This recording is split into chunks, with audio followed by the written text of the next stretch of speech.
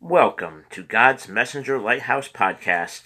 This is your host, Brother Scott Messenger, bringing you Chapter 7 from God's Smuggler, Brother Andrew, with John and Elizabeth Sherrill. Chapter 7, Behind the Iron Curtain.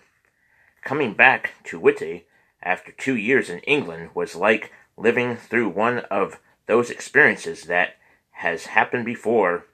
Just as when I returned from Indonesia, everything in the village that hot morning in July 1955 was so preciously as it had been when I left it that at first I had the uncomfortable feeling that no time had elapsed at all.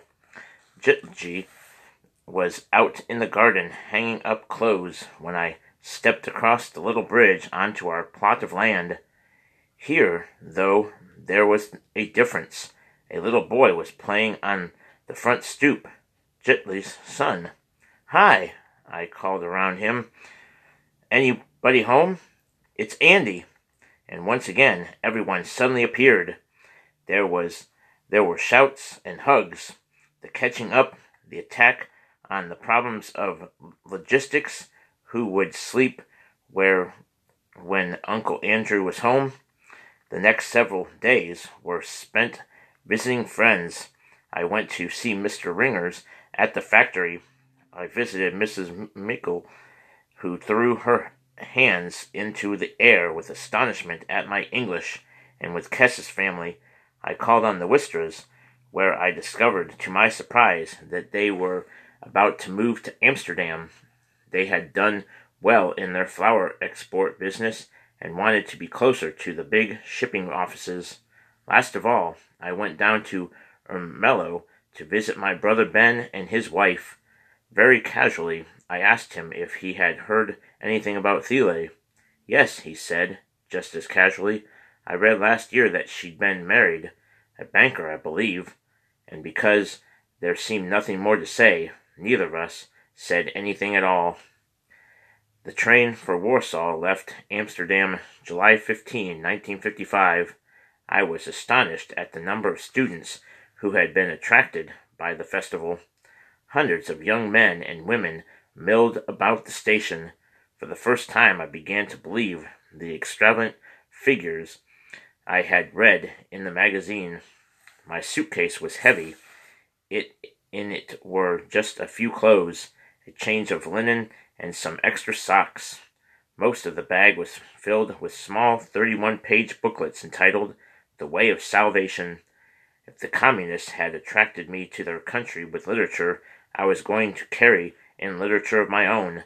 Karl Marx had said, "Give me 26 lead soldiers, and I will conquer the world," meaning, of course, the 26 letters of the alphabet. Well, this game could be played both ways. I was going to Poland with editions of this powerful little book in every European language. And so, with the suitcase almost tearing away from its handle, and my new corduroy pants squeaking at every step, I climbed aboard the train.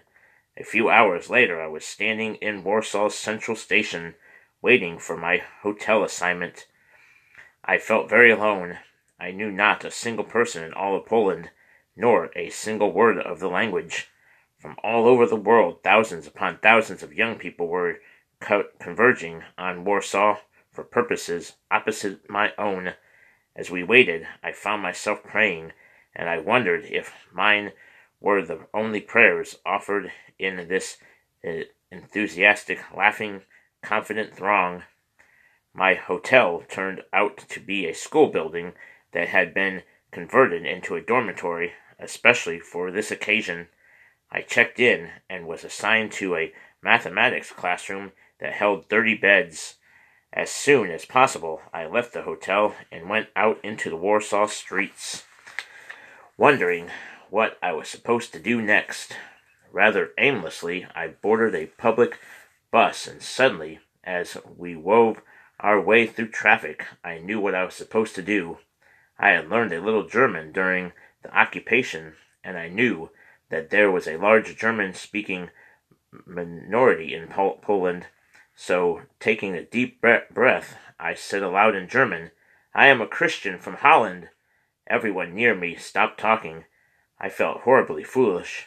I want to meet some Polish Christians. Can anyone help me? Silence. But then, as she rose to leave the bus, a fat woman pressed her face near mine and whispered an address in German. Then she said the words, Bible shop. My pulse raced. A Bible shop? In a communist country? I found the address, and sure enough there it was, a Bible shop plain as day. The window was filled with Bibles, red letter editions, foreign translations, pocket testaments, but the shop was barred with a heavy grill, and the door was padlocked. There was a notice pasted on the door, which I carefully copied word for word and took back to the hotel. My group leader smiled.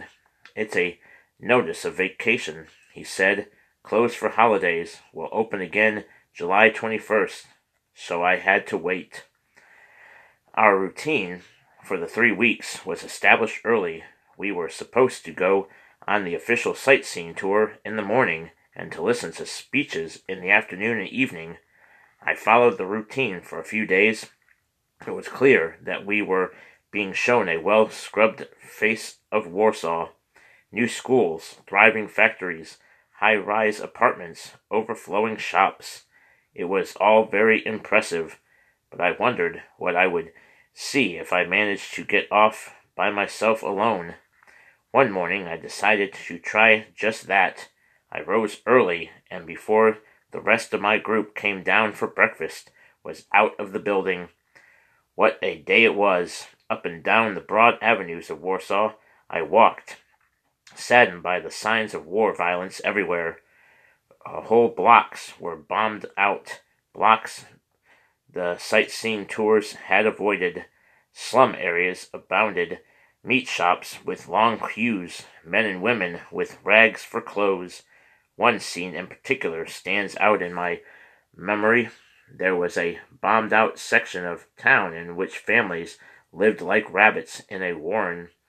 These people had dug their way into the basements and were making their homes in them. I saw a little girl playing barefoot in the dust and debris. I had a Polish booklet with me, which I handed to her, along with a small banknote. She looked at me in surprise and ran up the mound of rubble. In a moment a woman's head appeared, sticking up out of the ground. She stumbled forward, holding the tract and the bill. Behind her came a man. They were filthy, and they were both drunk. I tried speaking to them in German and in English and even in Dutch, but they just looked at me blankly. I told them in pantomime to read the booklet, but from the way they held it I realized at last they could not read. They simply kept shaking their heads, and at last, with a smile and a shake of my own, I left them. Sunday came. This was a big day on the agenda. We were to take part in a demonstration at the stadium. Instead, I went to church. Newspapers in Holland had carried so many stories about the house arrest of Polish church leaders and the closing of seminaries that I had the impression that all religion in Poland had gone underground. Obviously, this was not so. The Bible shop was apparently still operating. I had passed Catholic churches with the doors wide open. Were there, I wondered, Protestant churches still functioning too? I didn't want to ask at the school for directions to a church, since I was supposed to be at the rally, so I slipped out and found a taxicab. "Good day," I said in Polish. The driver smiled back and rattled off a long happy sentence, but good day was all the Polish I had learned, and when I asked him in German to take me to a church, his face fell. I tried English, and he looked blanker still. I folded my hands as in prayer, then opened them as if reading. Next I crossed myself and shook my head. No, not a Catholic service. Again I pantomimed reading the Bible. The driver was smiling again. He started across town, and sure enough, he had understood. We stopped at a red brick building that boasted 2 spires. 10 minutes later, I was seated at a Reformed church service behind the Iron Curtain. I was surprised at the size of the congregation. The church was about 3/4 full. I was surprised, too, at the number of young people. The singing was enthusiastic, the sermon apparently scripture-centered, as the preacher was constantly referring to his Bible. When the service was over, I waited in the rear of the sanctuary to see if I could find anyone who spoke a language I spoke. My clothes must have marked me as a foreigner, for before long I heard the word, "Welcome." I turned and found myself looking into the face of the pastor. "Could you wait a moment?" he said in English. "I should like to speak with you," and I with him. After most of the congregation had left, the pastor and a handful of young people volunteered to answer my questions. Yes, they worshipped openly and with considerable freedom, as long as they stayed clear of political subjects. Yes, there were members of the church who were also members of the Communist Party. Well, the regime had done so much for the people that one just closed an eye to the rest. "It is a compromise, yes," said the pastor with a shrug of his shoulders, "but what can we do?" "What church do you belong to at home?" one of the young men asked in excellent English. "Baptist." "Would you like to go to a Baptist service?" "Very much indeed." He got out pencil and paper and wrote down an address for me. "There's a service tonight," he said, and that evening, after learning from the rest of the Dutch delegation how boring the day's endless speeches had been, I set out by taxi once again, this time armed with a specific address. The service was already in progress when I arrived. There was a smaller turnout here. The people were less well-dressed, and there were almost no teenagers. But an interesting thing happened. Word was passed to the minister that a foreigner was in the congregation, and I was immediately asked to come up on the platform and speak to them. I was astonished. Did they have this amount of freedom? Is there anyone here who speaks German or English? I asked, not realizing that I had discovered a technique I would use often in the future. It happened that there was a woman in the congregation that night who spoke German. Through her, I preached my first sermon behind the Iron Curtain. It was short and insignificant, except for one inescapable fact. Here I was, a Christian from the other side of the Iron Curtain, standing up and preaching the gospel in a communist country. At the end of my little talk, the pastor said the most interesting thing of all. "We want to thank you," he said, "for being here. Even if you had not said a word, just seeing you would have meant so much. We feel at times as if we are all alone in our struggle." That night, lying on my cot in the mathematics classroom, I got to thinking about how different these two churches had been.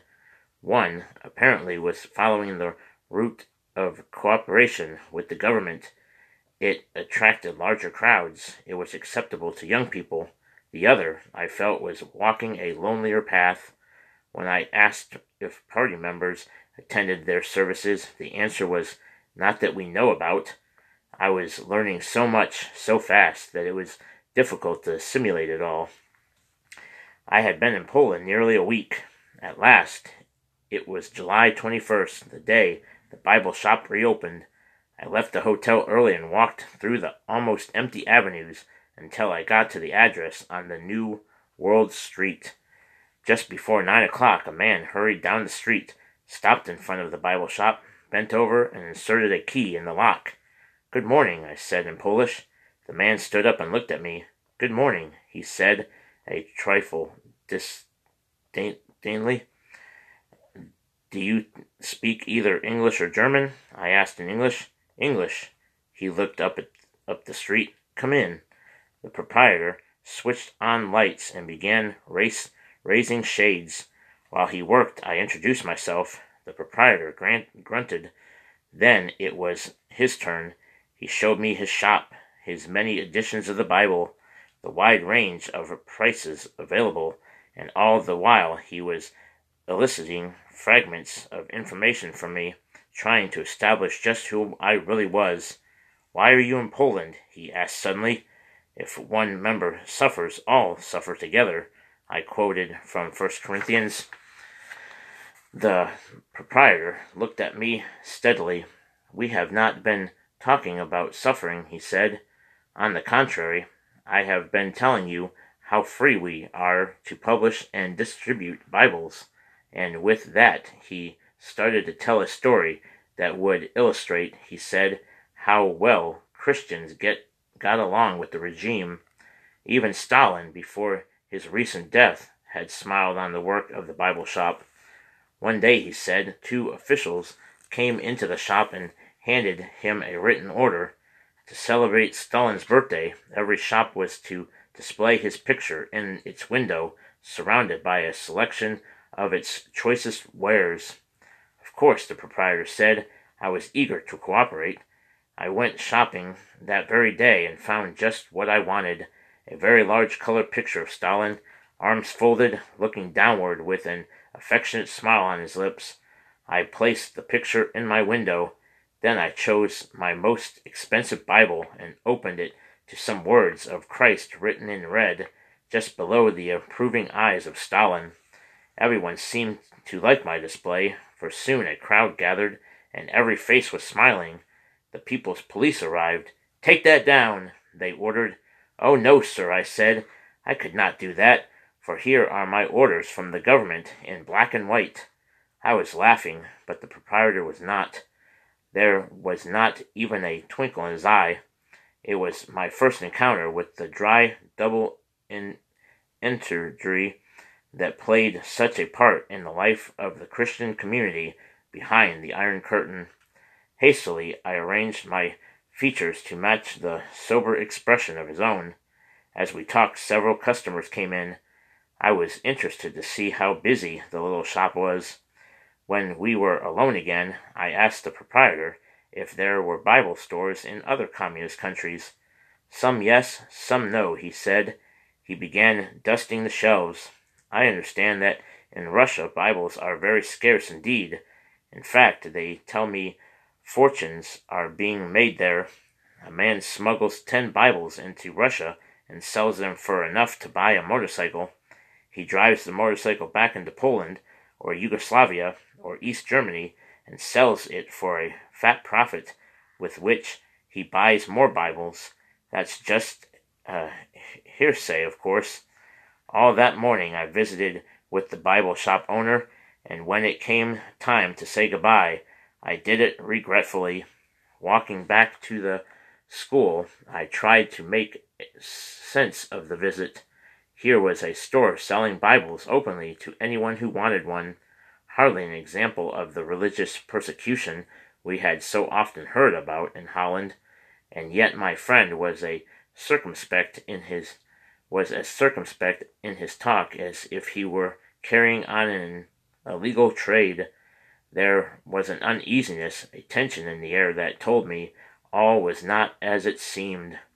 As yet, I had not attempted the principal thing I had come to do. I wanted to hand out my 26 lead soldiers openly on the street to see what would happen. So for several days running, I stood on corners. I went to the marketplace, bright with fresh summer vegetables. I rode the trams, and everywhere I handed out my booklets. I had never seen trams as crowded as these. There were riders on the platforms, on the couplings, on the hubs. I remember once squeezing onto a rear platform, holding my tracts over my head so they would not be crushed. A peasant woman near me looked up at the pamphlets and crossed herself. Ja, she said in German. "This is what we need in Poland." That was all, but I knew that we had really met. She the Catholic from Eastern Europe, I the Protestant from the West. There on the crowded tramway platform we had met as Christians.